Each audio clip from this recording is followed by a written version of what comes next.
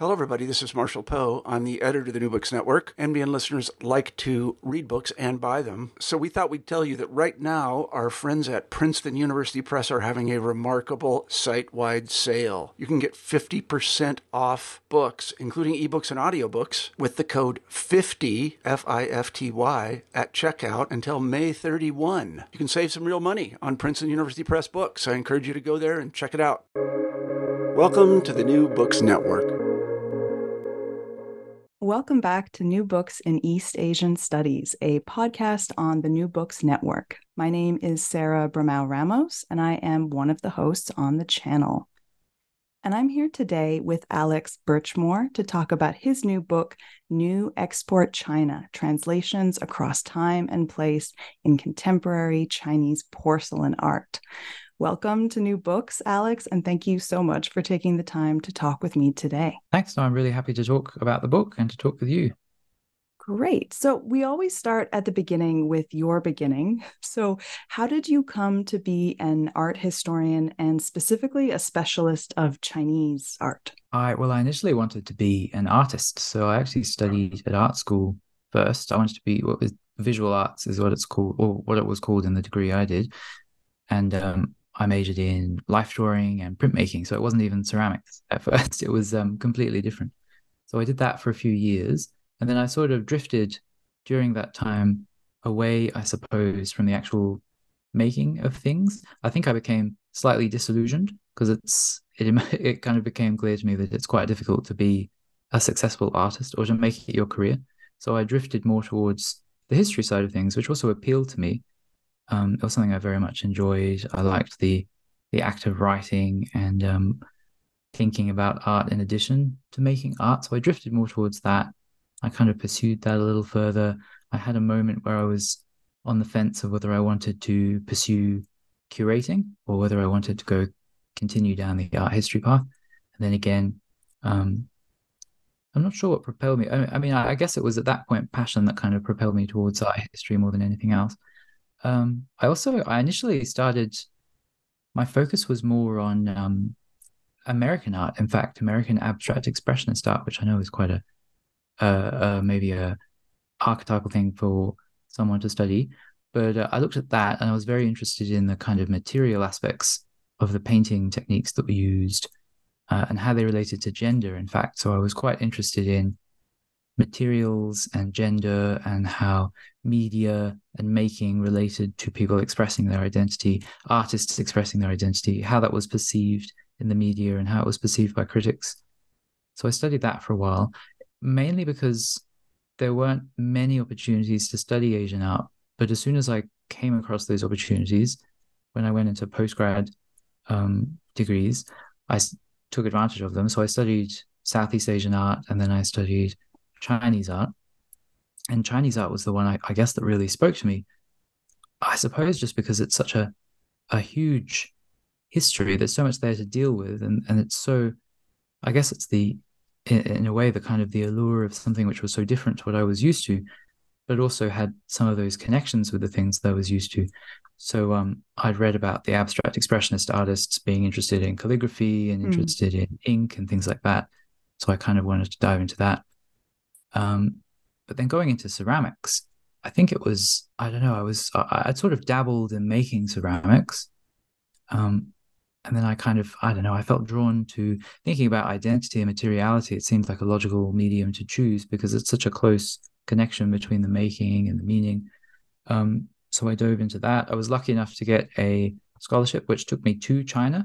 So I lived there for a year, studied the language, and I guess that cemented my interest in a way. And then I continued to pursue it and did my doctorate.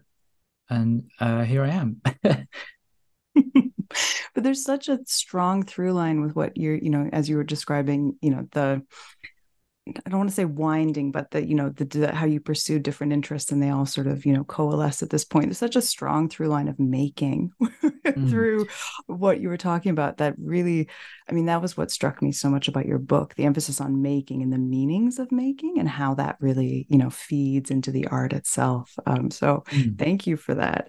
As we're talking about, things coming together I'm curious to know how this book came together. You say at the end that you first started this project in 2013 as part of your graduate student work, but that it changed, I'll quote here, from a narrow, relatively convention-bound focus to a more expansive and broadly inclusive perspective on contemporary porcelain art over time.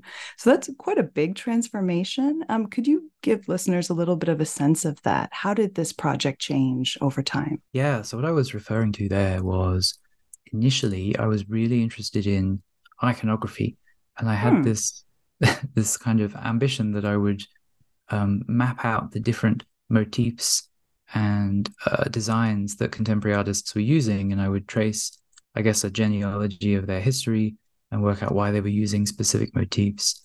But as I came to do that, I sort of came to realize that it would be quite dry and it would be very semiotically focused. I guess because it was moving away from the material stuff that really interested me, which I didn't kind of consciously realize at the time, but looking back, that's probably what it was. But initially it was, yeah, very iconographically focused. And then I sort of started moving away from that and just thinking about, I guess, bigger questions of why ceramics or why porcelain, why this specific material, why are contemporary artists choosing to use something which is so tradition bound in many people's eyes, and so in a way a contemporary or anti-contemporary, something which people associate mostly with the past or associate with even with everyday life or very vernacular ways of doing things.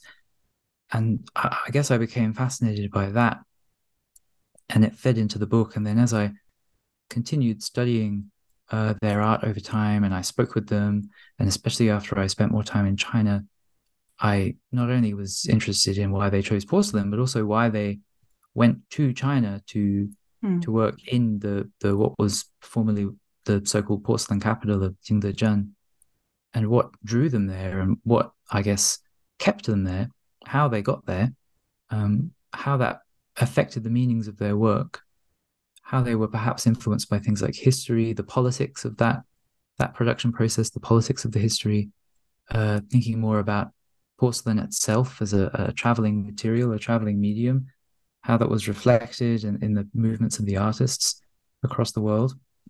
So yeah, it was very much a broadening out, I guess, from an initially quite narrow focus on the iconographies out towards the broader contexts in which those iconographies were being used.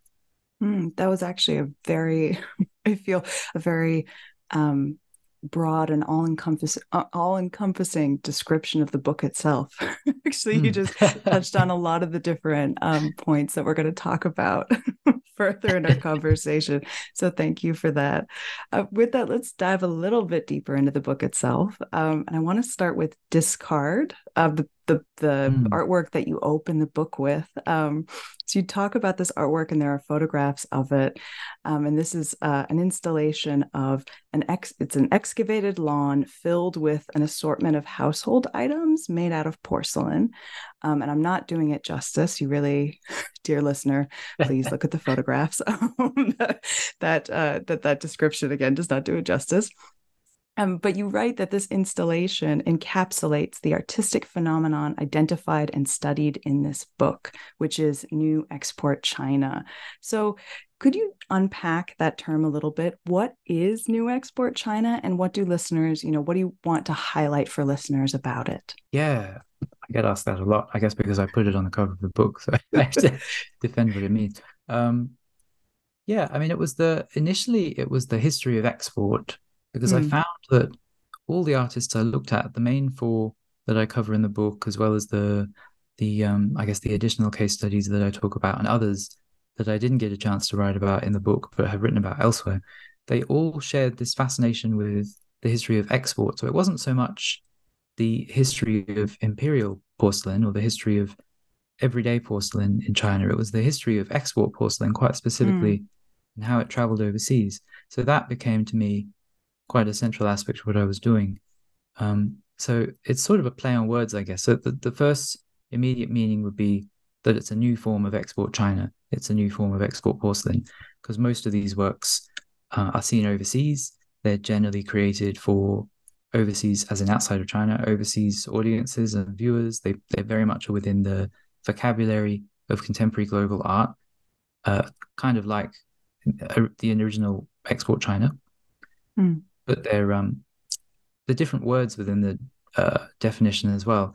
I linked them to different aspects of the art, so it was very much new, not only because it was recently made or it was current, but also because it definitively links to current concerns, current anxieties, current things that people are thinking about and dealing with. Export, again, because a lot of it's created in China and then exported outside of China, or the artists themselves have moved from China overseas, or various different travels. It's very linked with mobility and motion.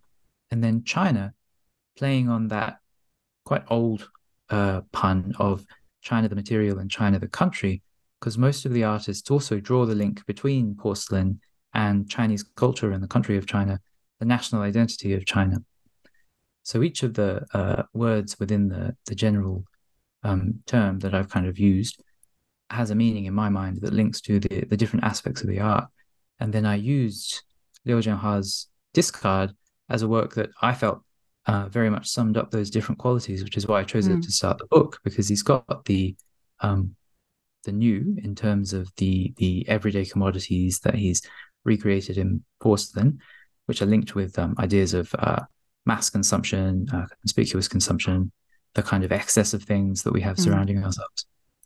And he counterpoints those with reproduction, historic vases, blue and white vases and things like that. In these two, it is quite hard to describe without seeing it, but in these two excavated pits outside the Sino-Italia Design Center in Shanghai, one of them filled with the reproductions and one of them filled with the historic reproductions and one of them filled with the, I guess, contemporary reproductions. So it has the new, it also has the export, the historic reproductions mostly are reproducing export wares. It has the China aspect, both in the material as well as in the location, I suppose, but also in the contemporary associations of China with that mass production, which he's explored in other works too. And it also, I mean, it links with other things in the book too, which I shouldn't delve into too much just yet. But it was the different kind of inflections of those terms, I suppose. I was hoping we could talk a little bit about China. Just because, as you say, we are going to dive into it, but it is something you touch on in the introduction, that, there's a strong assumption maybe that the term Chinese art refers to a very specific type of artist. And, some of the artists you touch on in the book don't quite conform to that, or this is a category that these artists are, very consciously playing with their own position as a Chinese artist and what that means. And we'll get into that, especially with the later chapters. But I was hoping you could talk a little bit about this here. What does New Export China sort of, reveal, or how should it inform how we think about, quote, Chinese art? Yeah, that was I guess the underlying ambition, or one of the ambitions of the book, was to propose a different way of thinking about not only Chinese art, but I mean, all that's very ambitious, but all forms of art that are tied to national identity, but specifically about Chinese art. I sort of felt there's an assumption, or there has been an assumption, that it's made by Chinese artists in China using Chinese materials for Chinese people to see.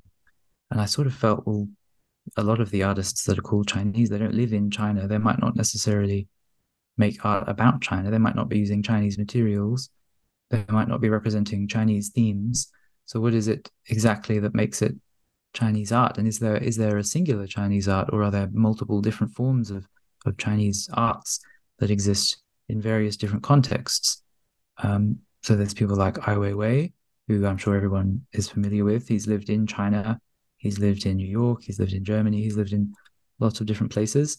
Liu Jianhua is the only one of the four who's actually lived in China, but his work tends to deal with much more global concerns. It's not necessarily made of Chinese things for Chinese people or drawing on Chinese traditions. The other two artists from the later chapters, Xin Yingho and Xian, Xin Yingho lives in New York. She's lived in Canada. She was born in Hong Kong. So her Chinese identity has always, I suppose, been at sort of a remove from the mainland. And then Xian lives here in Australia, in Sydney, moved over about 30 years ago. And again, he's I mean, it's often called diasporic Chinese identity or overseas Chinese identity, but it's really a kind of a range of different things which vary very much by individual circumstances. They do by anything else. So I suppose my ambition was to try and tap into that variety and diversity and broaden the expectation of what constitutes Chinese art or what constitutes any form of national art, really, that's tied to that, or at least to trouble some of the links between certain materials like porcelain and or things like lacquer and jade and aspects of Chinese identity or projections of cultural identity, to try and work my way into the interstices between some of those things and pry them apart, I suppose, as a way of thinking more, I don't know, deeply and complexly about how those things are linked together. You just you outlined sort of the four, main artists that you focus on. As this book was coming together, or as this project was coming together, were there other artists you considered including, or how did you land on these four? Yeah, there were. I mean, Taigo Jiang was one who I almost included. I've written about his work since, because he's worked a lot, of course, with porcelain as well. In the end, though, and Guan Wei is another artist here in Australia who I mentioned briefly, but I didn't talk about his work in depth. But I settled on those four because I felt that they quite clearly, for my purposes, linked to the different ways of looking at porcelain and dealing with porcelain and working with it that I wanted to highlight, as well as some of those experiences. So I had Ai Weiwei, who came at it from a very connoisseurial standpoint. He's a collector as well as being an artist. He came at it from a way in which he was very interested in the history of porcelain. He was interested in the associations with Chinese heritage. He was very into, or is very into, mass installations of porcelain, dealing with antique pieces or potentially reproduction antique pieces. And then there was Liu Jianhua, who trained in Jingdezhen in the 70s, at I guess the tail end of the porcelain industry there in one of the factories. So he was kind of the assembly line ceramicist, the artist who trained in something which is definitely not considered art making. I think he was predominantly making sculptures, but he would have trained to make things like tableware as well. And that was something which became a tension in his career that I found very interesting. He's pretty much one of the only artists who's got that, one of the only Chinese artists who has that kind of factory heritage. So I kind of had to include him, and his work is incredibly interesting too. I chose Xin Ho because she also has training in ceramics, but it's more of a studio ceramics training. So she went over to Canada and the US, and she trained with people like Walter Ostrom. She's now at the City University of New York, so she's also a professor in addition to being a ceramicist. So she brought the kind of academic or European tradition inflected with the Chinese aspects, or inflected with a desire to explore her heritage, which I found contrasted and linked nicely with Liu Jianhua. And then Ah Xian, sort of like Ai Weiwei, he was so the difference, I guess, between Ai Weiwei and Ah Xian is that Ai Weiwei doesn't really make his own ceramics. He did make a little owl sculpture that I talk about a little, many years ago, decades ago, in the 70s, in fact. But in terms of his other pieces, he generally doesn't make them. Ah Xian started out wanting to make them, and he taught himself some kind of rudiments of ceramics. He built a kiln in his backyard. He had a residency at an art school in Sydney, where he worked with students there, and he used their resources to make some of his first pieces. And then he shifted away to working more collaboratively with artisans, because they were obviously better trained to achieve what he wanted to achieve. But he was drawn to the medium, like Ai Weiwei, by its cultural associations, but also by its material associations, which I found quite interesting. So he was working with plaster at the time, and he wanted something that was similar to plaster in terms of its capabilities, so that he could use to mold things, and it could change from a fluid state to a solid state. But he didn't like the kind of clinical whiteness of plaster, or the sterility of it, and he wanted something that was more tactile and more alluring in terms of material sense. So it was the links between, I mean, the 4 chapters of the book cover production, history, identity, I suppose, and material. And then the 4 artists also link with those concepts as well. They seemed like a perfect fit in terms of the the themes that I wanted to get across. They do all fit really, as you just sort of laid that out. They do fit remarkably well. You touched on it there and sort of the different forms of production. So that brings us really beautifully into chapter 1, porcelain production. And in this chapter, you sort of, you touch on how artists are able to, with porcelain, to create in multiples with speed and efficiency. So with porcelain, artists can have their works manufactured, by teams of artisans, other people. And this is only really made possible because, so many artists discussed in the book either work out of or are in some way connected to the porcelain capital, Jingdezhen. So, this place will come up, and it does come up time and time again in the book. So I'm hoping you could touch on this a little bit. For historians, Jingdezhen really means something, very specific and very different from what it is today. So thinking of it as a place, today, what is so, I don't know how to put it, special, I guess, about Jingdezhen today that makes the creation of, large scale works possible? Yeah, it pops up over and over in the book. I almost thought of it as kind of a fifth character, I guess, in the cast of characters in the book, or at least a setting that they've all passed through at some point. But yeah, I mean, the history of Jingdezhen goes back, depending how you date it, at least, I guess, 1,000 years as a center of porcelain production.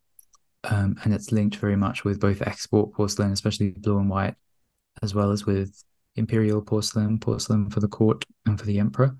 There's been sort of a resurgence of interest in Jingdezhen lately, well, in English language publications anyway, with a lot of books coming out that cover that history, and some of them touch a bit on the contemporary identity of it too. It's had its ups and downs, like I guess like any industrial center over the centuries, depending very much on cultural change, historical change, different forms of patronage over the decades and centuries. But in terms of the contemporary identity, it's changed a lot. But I mean, it depends so much on that history and draws on that history. And in a way, I guess one of the ironies is that porcelain probably isn't even the main industry in the town. I think it's something like helicopters or something. It's the main thing they produce that actually earns them the most money. But porcelain is the thing that they're associated with. And it's become, because of that history, it's become almost like a pilgrimage for ceramicists to go there and spend a little bit of time there. And this whole industry has grown up, which I talk about a bit in the book, around artist residencies, where people have sensed that opening, that opportunity to facilitate those trips and to help people get in touch with local artisans. It's often young artists, young designers overseas as well as Chinese. There's a whole crowd of so-called Jingdezhen drifters in China who go there for their obligatory 2 or 3 weeks or 2 or 3 months in one of the residency institutions, and they make a series and they work with the locals. It had a really interesting shift. So it became wrapped up with state production in the 50s and 60s, which kept it afloat for a little while after the turmoils of the early decades of the century. And then in the 90s, with the move toward a more market-oriented economy, there was a lot of struggle. A lot of the state-owned factories were closed. They were sort of left to their own devices. And that's when things like the reproduction industry, historical reproductions, really took off, which again is something that people have been doing for centuries in Jingdezhen. But they identified that market need, and it grew up very much alongside that residency scene in the 90s and the 2000s. And that's something that Ai Weiwei and Liu Jianhua, as well as the other artists, have engaged with a lot in their work because it helps them achieve what they want to achieve. And I guess, yeah, the other aspect is that it does, Jingdezhen does help people achieve what they want to achieve. So things like Ai Weiwei's sunflower seeds, for example, probably couldn't have been produced for the same cost or in the same time anywhere else in the world except here, because there's a pool of readily available labor with the skills needed.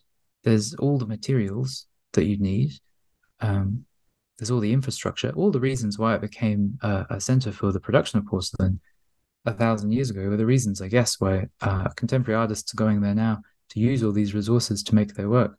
But it's also, I mean, it's also a really vibrant, lively center of artistic innovation as well, because you have all these people coming here from all different parts of the world, and you have all these people internally in China coming here to kind of try out new things, to engage with the history of the place.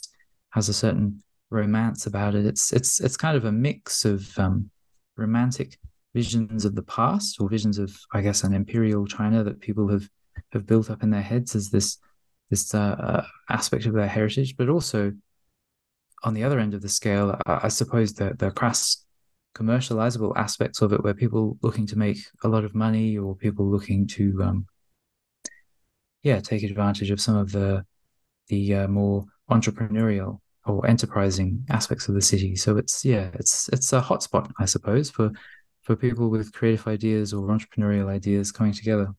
Mm-hmm. I think you get into this in the fourth chapter of the book. You talk a little bit about, especially, I guess, diasporic artists coming to or coming back to Jingdezhen and sort of being, with that romantic vision you just outlined as, this historic place, that ideal, and then it being shattered, I guess, by the or tarnished, if we're thinking of a different material, tarnished a little bit by the sort of the reality of it, the commercialization of it, everything else that goes into enabling what then in turn allows these artists to make their art possible. So there's a very interesting tension there. Yeah, ASEAN and Xin Yingho specifically, as the two who lived outside of China. Well, I mean, for Xinyin, when she went to Jingdezhen in the mid-90s, it was the first time she'd actually been to the mainland, because she grew up in Hong Kong, and she left in 89 or 90, when it was still, well, it was separate, essentially.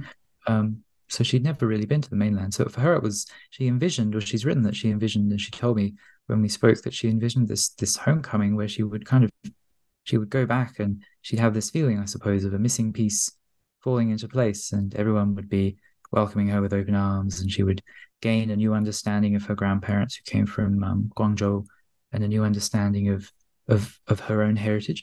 But when she got there, she was very disillusioned, because she discovered that not only could no one understand her, or she couldn't understand anyone else because they spoke a different dialect to the one that she spoke, but also they saw her, because she was with people like Walter Ostrom, they saw her as a foreigner, so they didn't really welcome her with open arms. They just kind of treated her in the way that they would treat any other visiting foreign ceramicist. So she was very disillusioned. And I think over time, obviously, she came to terms with it, and sort of came to realize the what I was talking about before, the kind of multiplicity of cultural identity, and the way in which it is so much inflected by different aspects of individual experience, and how there are so many different composite fragments that go into making it up. And it fed into her work as well, where she combines these different iconographies and these different forms into these composite sculptures that are, I suppose, materially expressive of that experience of just piecing things together. And ASEAN too, although he grew up in mainland China in Beijing, and he'd taken trips down south in various places. He again came to Sydney in 1990 after the Tiananmen incident, and he was here for, again, in the mid-90s. Coincidentally, it was the same year that they both went to Jingdezhen, but their paths didn't cross, or not that they were aware of. I've asked them both, and that neither of them remembers meeting the other. I think Ai Weiwei was in the city in the same year too, 96, I think. It was something was in the air, I suppose, that everyone wanted to go to Jingdezhen. But he went back there too, mostly because he wanted to build on his self-taught use of ceramics and gain some experience from people who knew what they were doing, I guess. He's always quite deprecating about his abilities as a ceramicist. And he also wanted to work with them to make some pieces. And he ended up going back multiple times with funding from various sources. But again, when he went back in Australia, both before and after he went, he built up this artistic mission almost, that he felt that contemporary artists weren't using traditional materials or things like ceramics and that kind of stuff as much as they could. He thought they were delving too much into the conceptualist side of things, and that they were losing touch with some aspect of their heritage. And he felt this particularly of Chinese artists. So he wrote and spoke at length about how they were losing treasures, or they'd forgotten aspects of their past, and that there was a need to kind of gather these up, a need to revive them for the 21st century, to bring them back into the contemporary. So he had almost a missionary purpose when he went back to bring back some of those materials and share them with audiences and show that they could be used in a contemporary way. But again, I suppose what he found was that he encountered a lot of indifference from the artisans there, or they weren't perhaps quite as passionate about his mission as he was himself.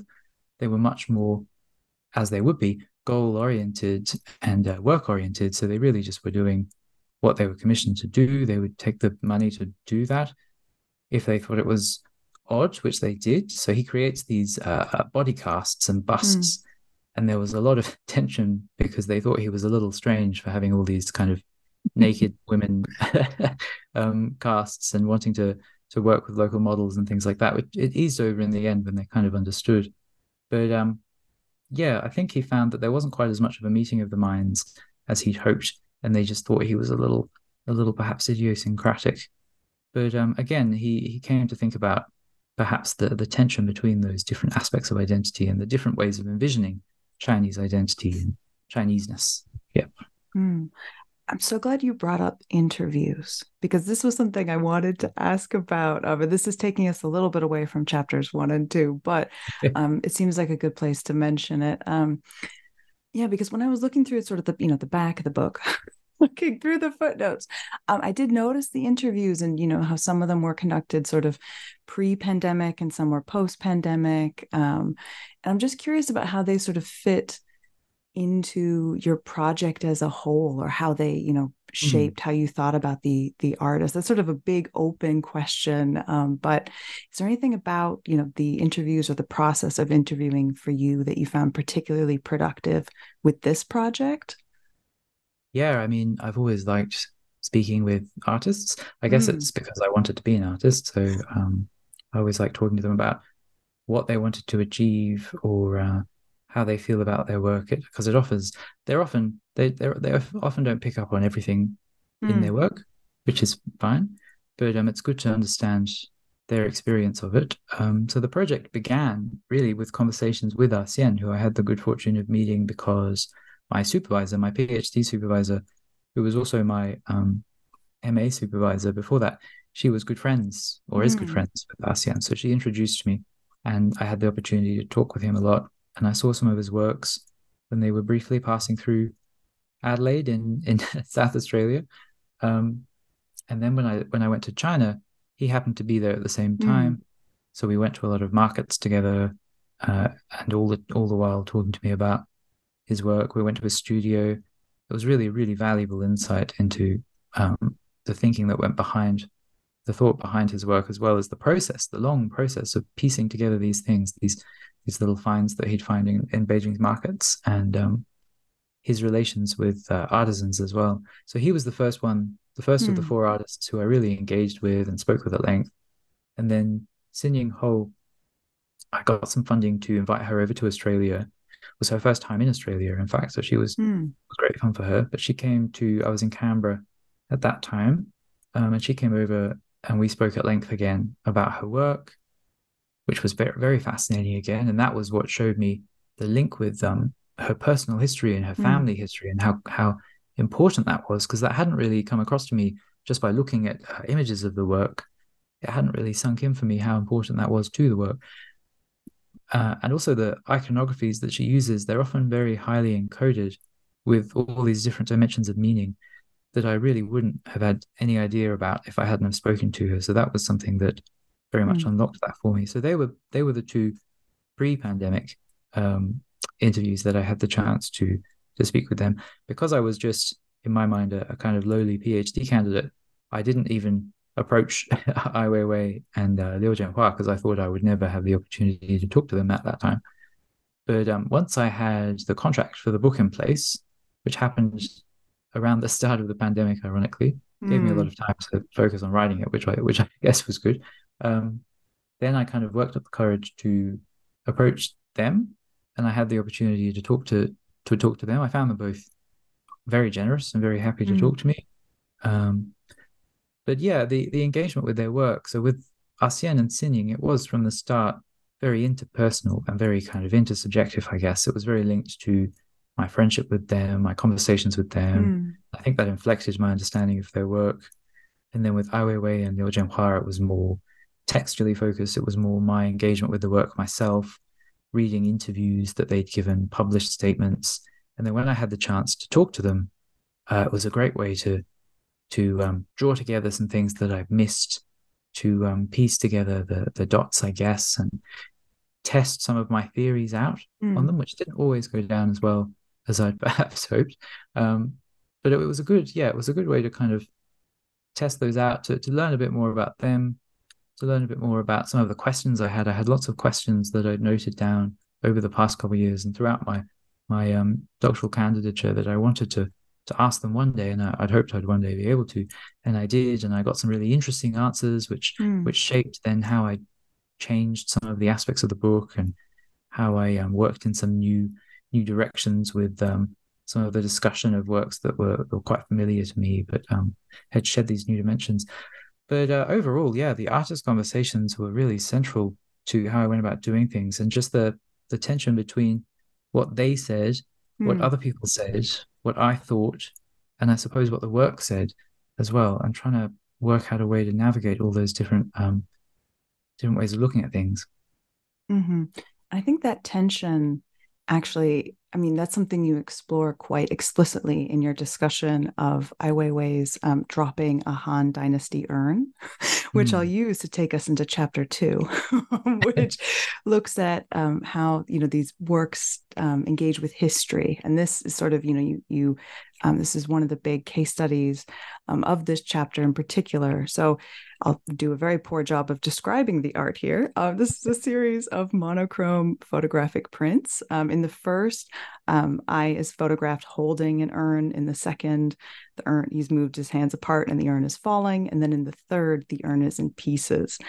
And it's very simple, but as you write in the book that this piece has inspired several readings as a document of a destructive act, a self-portrait of the artist as iconoclast, and as an illustration of an irreverent attitude towards the past and to contemporary political authoritarianism.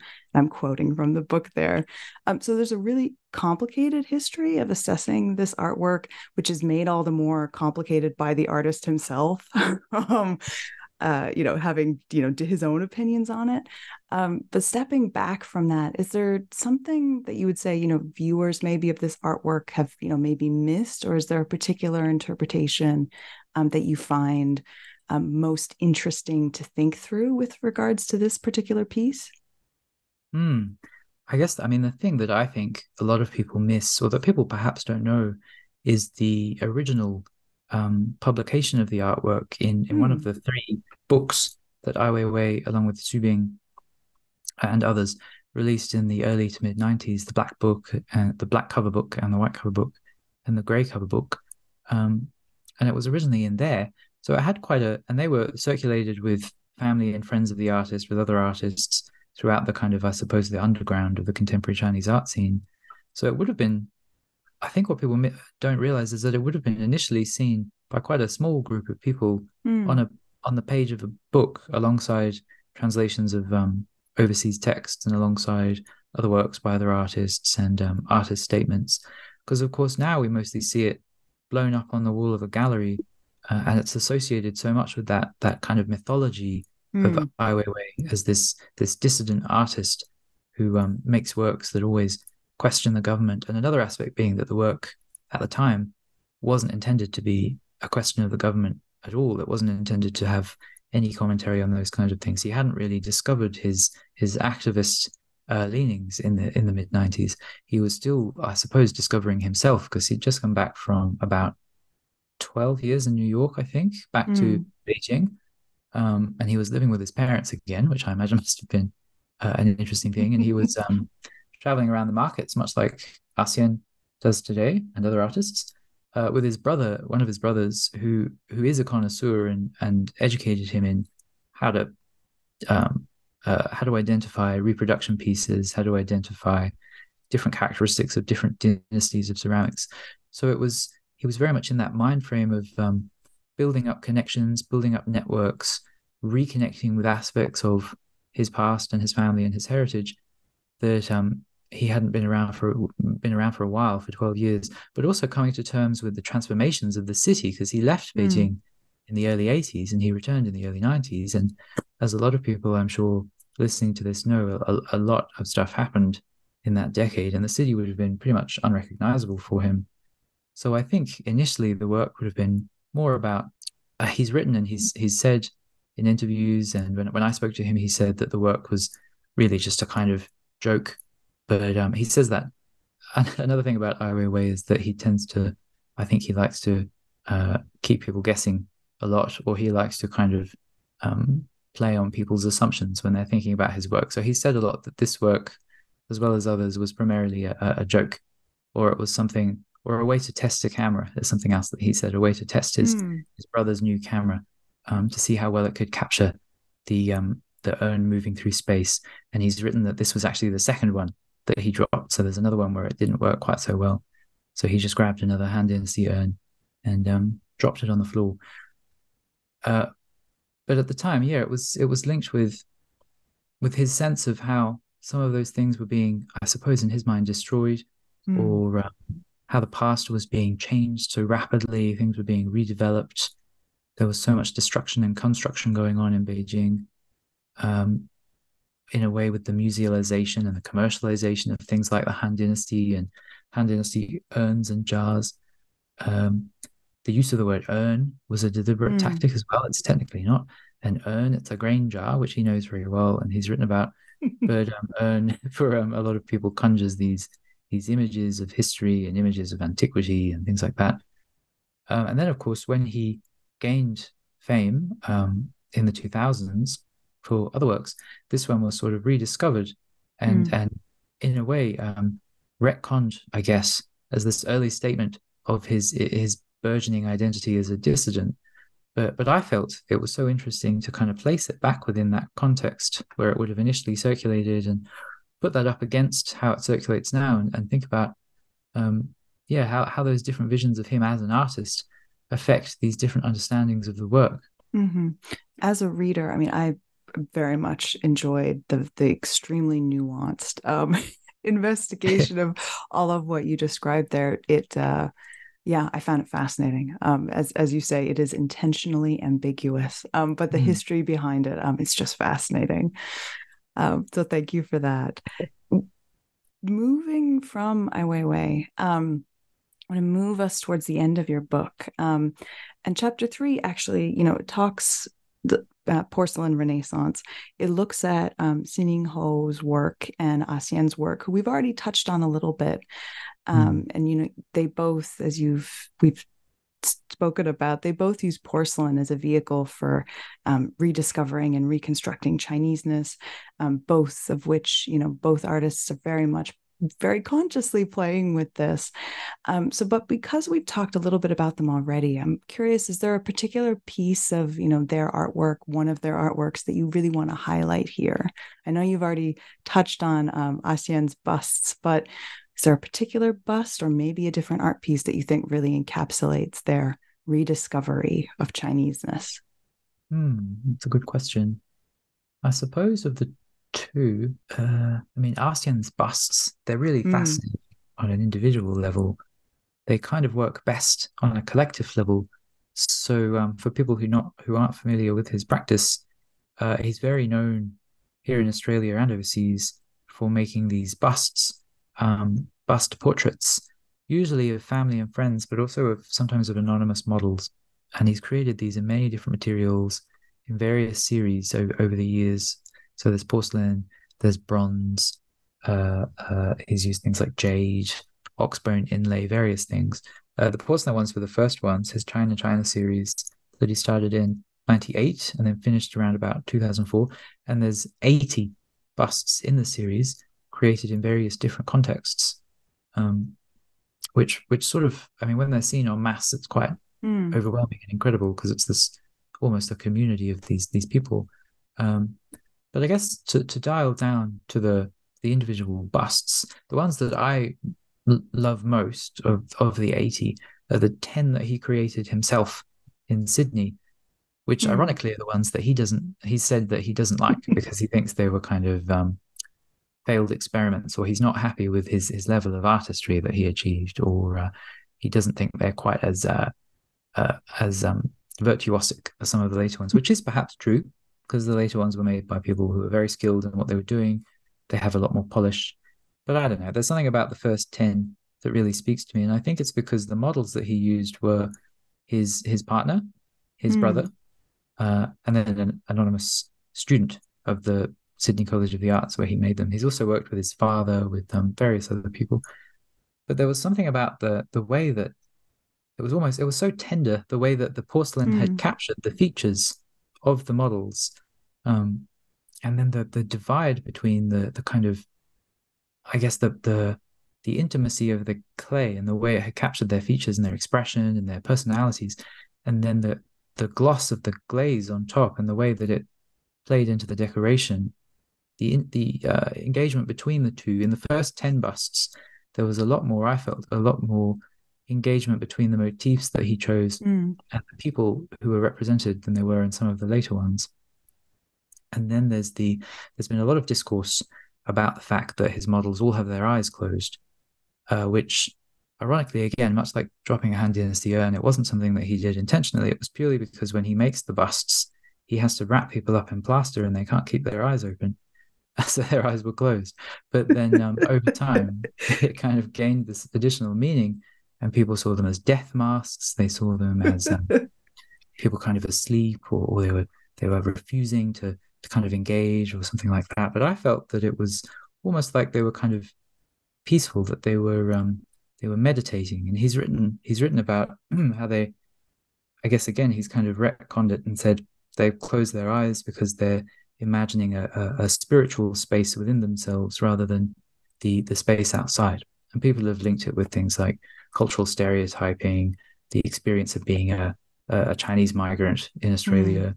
And I felt that there was in fact that tension between the exterior surface of the busts and the kind of implied interior, the space within, which, I mean, I felt the closed eyes made them even more human in a way, because it seemed to imply that there was something in there that you couldn't quite see, that there was some kind of experience that they were withholding in a way, or that they were keeping to themselves, and that we can look at them through the lens of the motifs that were applied on them and the material, but we'll never quite have the access to that inner world that they're maintaining. And yeah, I mean, I feel that's a good, or for me, it was a good way to think about his relation to China and his relation to Chinese culture, between how it existed in his mind and how it existed in China, but also how it existed through other people's perspectives and what they expected to see and the kind of China that they expected to find, and how all those different things were kind of linked, but also working in tension with each other, which comes out as well in Xin Ying's work in the chapter. But yeah, that would be the one I'd highlight, would be his first 10 busts. Fabulous. I love that story about the closing of the eyes and what it highlights there about why, understanding maybe, how things are made and thinking about that, thinking about practice and making as, informing the result. I love that. So thank you for that. That takes us, though, actually beautifully, thinking about making and meaning and the importance of practice and the medium of porcelain itself, into chapter 4, which looks at how artists play with the visual and tactile appeal of porcelain. And you talk about how this is particularly important in pieces that might seem to lack conceptual substance. So, for example, the one that most jumps out to me is, Bowl of Pearls by Ai Weiwei, which is literally a bowl of pearls. But you talk about how, the critical thrust of these pieces comes from, at least in part, by the unique qualities of porcelain. So I'm wondering if you could just speak directly to that, how and why is the medium of porcelain so important? Mm. Yeah, that work, Bowl of Pearls, I talk about how it was part of a sort of a quasi series of works that Ai Weiwei made between I think 2004 and 2007. Is this So, I light? oh yeah, yeah, what has been termed I light, which was sort of a phrase that yeah made me think about how those pieces have been seen as really superficial because people Mm, viewed them through the lens of things like sunflower seeds, which was so grandiose and so monumental. I mean, it was a Unilever installation in the turbine hall that was huge, and it kind of encompassed people. And they looked on these ones, which were yeah, the bowl of pearls, the oil spills, which are mm, essentially just pieces of porcelain glazed with a really glossy black to shape almost like puddles of oil. Um, Other ones too, things like watermelons. There's another one, which mm, is porcelain watermelons. And then I linked them in my mind, or other people have linked them too, with Liu Jianhua's works that he created in the 90s and the early 2000s, games and obsessive memories, mm, which are very divisive for quite obvious reasons. When you look at the works, they're these um, uh, I guess beheaded or mm, decapitated porcelain women in qipao dresses or cheongsam dresses, positioned in these quite overtly sexual ways on plates, almost like they're being served up. And again, mm, it's a work that's had a lot of critical discourse around it, but again, a work that's been accused of this superficiality or this apparent lack of substance. And I felt that that was something that I mean, I felt that had a lot of substance, but yeah, it was in the material, it was in the medium itself. So people seem to think that there should be some explicit content or some kind of something behind the material that was hidden or that would jump out or some signal about what it was about. But I felt with things like Bowl of Pearls, it was more about just um, kind of letting yourself experience it as a conjunction of different materials. So thinking about the associations of things like pearls, the association of porcelain, the association of a mass of pearls, the fact that they were freshwater pearls as well, mm, and they were all slightly damaged, um, which he's spoken about and others have spoken about as linking with the bubble around Chinese contemporary art and the tension between the appearances of success and wealth and all this depth, and then the reality of it being something of a bit of a superficial experience. So it was almost like he was harnessing that superficiality or that sense of the surface as a critique of that within mm, itself. So it was like a self-referential statement in a way. The same with things like watermelon and oil spill, which can link with the politics of oil. They can link with kind of food scarcity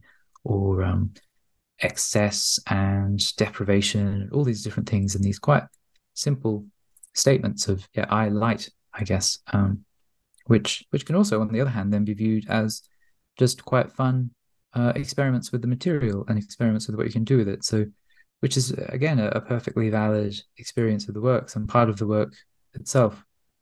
And that links too with Liu Jianhua's games and obsessive memories that I talk about in the same chapter, where there's this, they were presented very much as playthings, as kind of a mm, frivolous, very playful, slightly misogynistic take on uh, sexuality and take on the objectification of women. He linked it with the objectification again of Chinese contemporary art and that sense that Chinese artists were kind of serving themselves up as a dish to be mm, consumed by the world. And that's linked often with women, or Chinese identity is linked a lot with femininity and ideas of the gaze and things like that. But there was there was something when I was reading the critical engagement with it, mostly by men, or all by men, I think. It was very unsettling, some of the things that were kind of written about how people were engaging with the work. But it was also, in addition to being unsettling, it was fascinating to read about how linked it was with that material, with mm, the sense that it was glossy and luxurious and luscious, and it was something they wanted to touch, and it was something they could hold in their hands, an ornament that they could put on the shelf. And then again, that to my mind spoke to not only to aspects of Liu Jianhua's personal past and his experience of the Cultural Revolution, among other things, and the repression of sexuality during that decade, and the I guess the psychosocial links between things like cheap out dresses and repressed sexuality and violence. But it also spoke to superficiality and materiality, and how sometimes the most immediate and visual and tactile impressions of works of art can be the most meaningful in terms of what they can tell us about how it links with some of these contexts. Mm-hmm. Here again, it's a beautiful reading that you present in this chapter as a way of, really thinking with these pieces and thinking of, as you were talking about, what it means to want to hold them, or what is it about the porcelain in its qualities as porcelain that adds to that. But I should say on the point of the visual, there are lots of beautiful images in this book. I feel like I would be not doing your book justice if I did not mention that. So with the artwork you were talking about in particular, the headless women, thinking of the right word.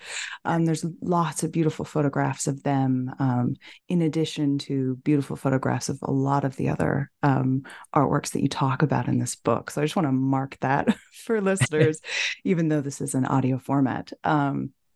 There's a lot in this for the visual as well. But with this, we come to the end of your book and the end of our conversation. So now that you are finished with this project, which as we talked about, has been on your mind, I'm sure, for a long period of time, and has changed along the way. What are you working on now? What is inspiring you at the moment? So I've been delving more into that connection that I guess I've been fascinated with for a long time between materials and self and identity.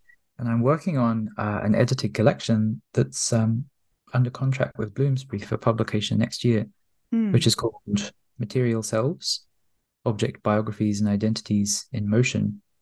And I'm writing a chapter for it about porcelain, not so much about contemporary artists who use porcelain, but looking back to some of the history of it. So thinking about in Europe, across Europe in different countries, where there would be kind of massed displays of porcelain, as well as a practice of mounting porcelain, and what that meant in terms of the material engagement with porcelain and the material engagement between the self and the other, and how that was a way in which people formed their identities, which links to the purpose of the book as a whole, which was to think about both the methodology of object biography, which is something that's been fascinating to me, and which is very much involved in New Export China, thinking about the lives of the works that I consider and how they link with the lives of the artists, the way they've moved from production to circulation to display to collection, and the different kind of phases they move through, but expanding that methodology to think more about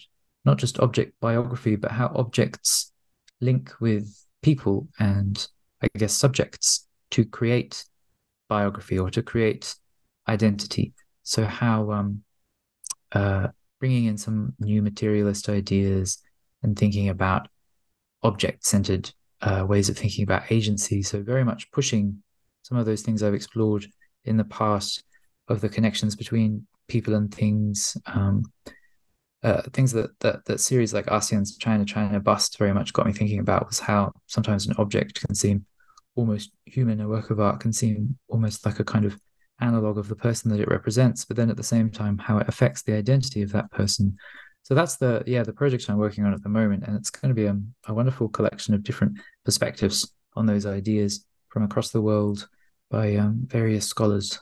Fascinating. Well, my very best of luck with that. As someone who's very interested in object-centered anythings, so it's like it'll be a great read. So best of luck with that, and thank you very much again for taking the time to talk with me about this book.